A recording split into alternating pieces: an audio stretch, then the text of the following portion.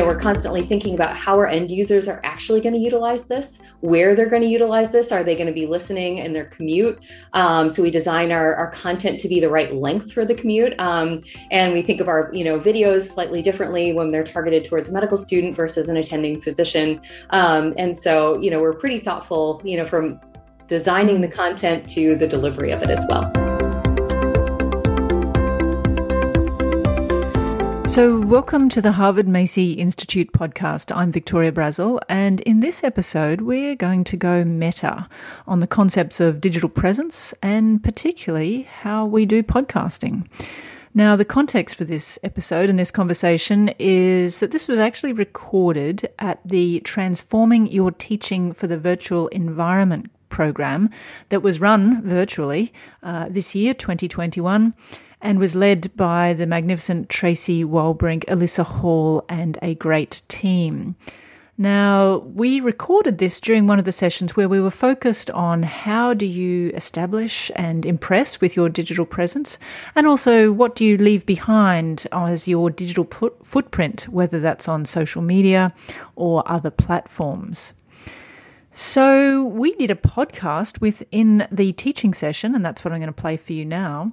And to kick off, I start by interviewing Tracy in a podcast format about the digital presence of herself and that of Open Pediatrics, which is the platform that she is the director for over in Boston, which has been around for a number of years and which has set many of the standards, I would say, for how we think about the delivery of online content.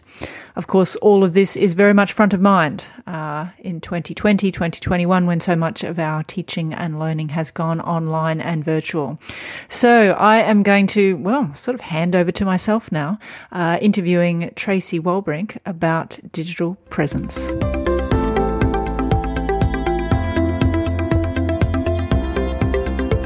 All right, so welcome to the Harvard Macy Institute podcast. I'm Victoria Brazel, I'm your host, and tonight we're going to be talking about digital presence. And it's one of those things that we kind of know when it's great. We try and curate our own, sometimes with more or less success. And we're going to be asking one of the real leaders in this world of digital presence, and that is Tracy Walbrink. She works at Boston Children's Hospital. But more importantly to her comments today, she's the director of Open Pediatrics, which is a long-time online place where people learn all about pediatrics. So welcome, Tracy. Thank you very much, Vic. Great to be here. Excellent. Well, let's get right into it here. Let's talk about digital presence. And I want you to think about your own for me. Is your digital presence, do you think how much is it by accident and how much is it by design?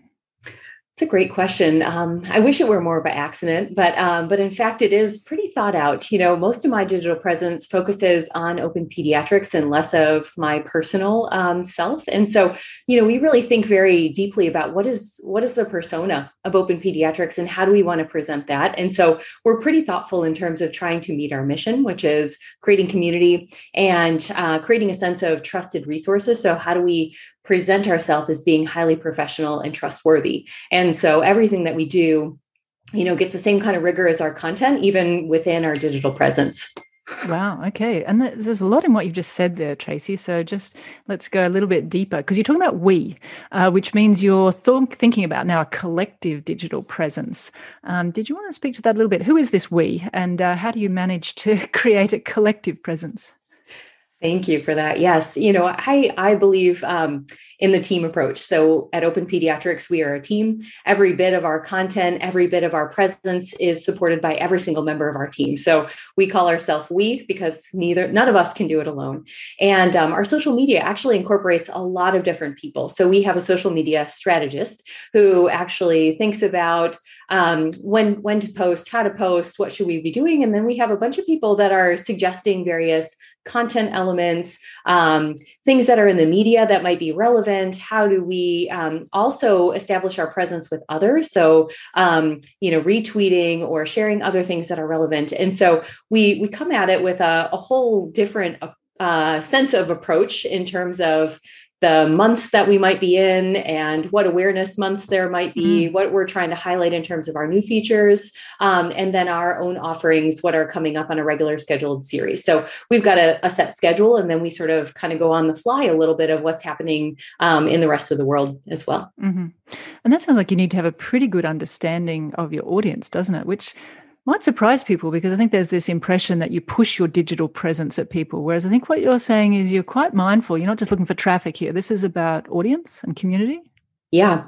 And so, a lot of the keywords that we're curating, the ways that we're sort of expressing ourselves are really thinking about our end user. Are we talking about medical students? So we actually use different platforms to target different audiences. We use Instagram for a medical student audience mostly.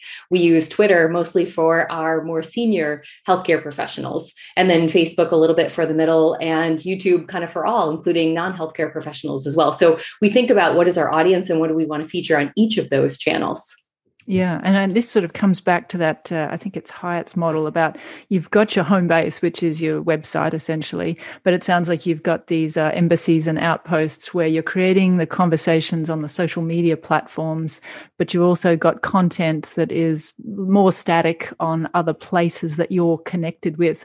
Again, is that, how intentional is that, or is it just very responsive to what's happening? I would say that that's very intentional as well. So we think about what goes on every single platform and how we're going to utilize that. So we would utilize Facebook very differently than we utilize our podcasting or Instagram. And so, we're constantly thinking about how our end users are actually going to utilize this, where they're going to utilize this. Are they going to be listening in their commute? So we design our content to be the right length for the commute. And we think of our, videos slightly differently when they're targeted towards a medical student versus an attending physician. And so, we're pretty thoughtful, from designing the content to the delivery of it as well. Yeah, absolutely. Now, Tracy, you've really spoken about that as the digital presence or identity of Open Pediatrics, but I want to ask now about the digital presence of Tracy Wellbrink. How do you sort of meld or distinguish those two things, and how important is that in terms of your career? It's an excellent point. And, I kind of see the two, at least for me, being quite intertwined, given, most of my presence online is related to Open Pediatrics. And, I will say the nice thing about it is that people will find some of the videos, for example, where I'm talking about Open Pediatrics and recognize me and then invite me as a speaker to come and talk. So it's because of Open Pediatrics. And so they're intermingled, but I tend to promote Open Pediatrics. I'm not a great self-promoter, so I promote Open Pediatrics as a way to hopefully, get myself connected and share some of the work that we're doing.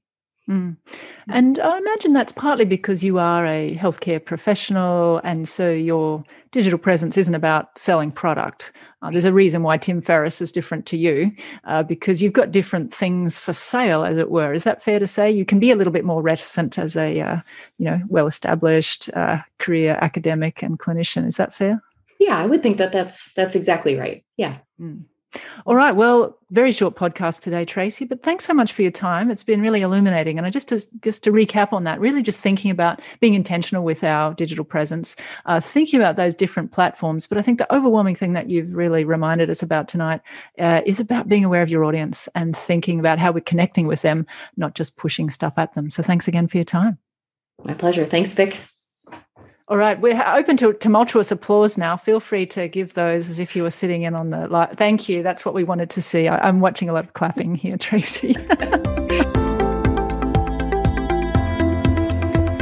So plenty of food for thought there. Thank you, Tracy. What we did then, still during the session, was turn this around, and I got a little bit of my own interviewing back as Tracy talked to me a little bit more of a deep dive into what's behind podcasting, but I think this is actually relevant to any online educational session that we're running, in particular where we might be using interviews or indeed any kind of interactivity.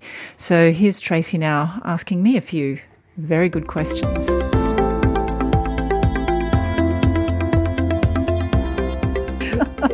All right, well, let's flip it round now. Did you want to come back at me, and we can now, we don't normally do this, so just so people know, if I were recording a podcast, I would now take that away and do a little bit of editing and put together. But I don't know that I would be sitting here thinking that's going to be good, that's going to be easy to edit, because we've done a nice tight little conversation. But yeah, maybe you can give some reflections and thoughts back at me, Tracy. Yeah, I would love to sort of pick your brain a little bit about how you intentionally try to connect with your audience. What are some of the strategies that you use to make yourself more personable and sort of really make those connections? And you're talking particularly when I'm doing podcasting. When you're podcasting, yeah, exactly. Yeah, I think some of it is sounding enthusiastic, and I think that is for every platform that you've got. I think a little bit of it is trying to create little touch points that you think the listeners might have. So sometimes that's people. So for the Harvard Macy Institute podcast, if I mention Liz Armstrong, that is a touch point we have. If I mention the Rotunda, that's a touch point that people might have. So I think you do try and find things that you think will be familiar to your audience. As I said, whether that's people, agendas, or other things. But I think the other way of connecting is by definitely having a bunch of things that are sort of questions for people and getting them to think.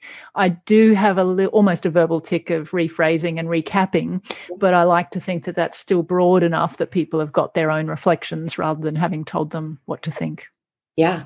And now kind of reflecting on that a little bit, you mentioned list of questions. I'm curious, how much time do you spend preparing for these, and what do you prepare ahead of time versus what kind of flows naturally, and how do you sort of balance that? Yeah, it's a good question, Tracy. And I think sometimes it depends a little bit on the guest, on the topic. So some things I know heaps about, and that's a really easy conversation to have. Sometimes I always insist, in fact, that the guests send me something or some idea about what it is that we're going to be talking about. So yesterday I was lucky enough to talk with Lisa Jane and Jennifer Mecca from Buffalo, and about their new curricular change. And, I know a little bit about curriculum, so it wasn't hard, but I'd also read some media stuff about their work, and that really provided a bit of a structure as to how we could go through the reasons for the change, the pedagogical things, the learning spaces, the stakeholder consultation, and just the change management theories. So that all felt pretty familiar. So it was an easy thing to record. Whereas sometimes if I'm interviewing a simulation person about a technique or modality I don't know much about, a little bit more do my homework. That makes sense. That's great. And so knowing your material and sort of doing some of that prep work. But I'm wondering what also, because I think one of the things that I really appreciate about your podcast is that you're able to sort of take it in a different direction and sort of change subjects in a way that feels incredibly natural. And I'm curious, how do you do those transitions, that sort of natural, good conversational flow? What are some strategies that you might be able to offer to this group about that? Yeah, I do think we made reference to the improv before, but really improv, the whole point of that sort of training is about active listening, isn't it? Mm-hmm. And I think a lot of times in conversations, we are listening to respond rather than listening to understand. And I think if we can just take a minute and think, what's this person actually saying? And that's probably just as interesting as the next question I was going to ask. And it often gives a great opportunity. And so I actually did that there. I wasn't going to pursue that question about audience, but you really brought it up, and it was obviously important to what you had to say. So I thought, let's just double click on that, as some people would say. Let's go a little bit deeper, because in fact this is a good point to make. So I think it's good to have a foundation of what's in scope, but to be flexible and to really listen to what people have got to say. And I think that goes for whether it's a panel, a podcast, anything that's synchronous. But I think it's also relevant for our online classrooms. We do need to have some structure, but if our learners are going in a different direction, really be open to that. Yeah, that's great. Last question. Because I know we're short on time, we wanted to make this short. Curious, what are some of the things that make yourself sound so good and look good? Because obviously, there's a lot of work that's out there that talks about how good of quality do you need to have. But I think sounding really professional is something that sets you apart from a lot of other podcasts out there. So how do you balance that? And what are the things that are going through your mind as you're thinking about your setup for sound and sort of visual appeal? Well, the first thing to say is there's a massive gap between audio only and video, which is why all my podcasts are audio only. To do good video is there's a huge depth of professional expertise that I do not have. Sure, I've got some nice lights here and a reasonable camera, and I can sit myself down. That's where most of us are at, I think. In terms of, but I think for both of these modalities, whether it's audio and video, there is a little bit of an 80-20 rule here. With very little effort, you can get up to the 80% level. Mm-hmm. Just paying some attention to detail, getting yourself off mute, the low-hanging fruit is really helpful. But then the next 20% is hard. On the audio thing, as you can see, I've got a nice little microphone, and more importantly, I use it the way it's meant to be used, which is actually up pretty close to your mouth. Like if you actually look at radio people, this is where they talk. They don't have their microphone over here. Pointless. It actually does need to be there. I have taken voice lessons and continue to take some voice lessons that I think just helps you become a little bit more aware. I listen to myself on the podcast. That's always awful. But I think it gives you an idea about when you're doing things, and when you edit yourself and you can see the little fillers that you've got as part of your audio track. That's also very sobering. And I have got better at removing the fillers as a result. Wonderful. I think those are amazing strategies. And if I can kind of summarize, I think, a lot of important points. You mentioned making sure that you're really listening and not just reacting, and that you do a lot of prep work ahead of time. You prepare, you think about some questions, but you're also not afraid to kind of improv and go where the audience is taking you, but making sure you get all your points taken back, and sort of think about some of these really important ways to get to that 80%. Get yourself a good audio quality, maybe it's a camera or whatever you're going to be doing, but think about enough technology that really makes yourself sound good, so that you're not sad when you're looking at your edited version of yourself, and listen back, reflect on yourself, and continuous professional development. Yeah, absolutely.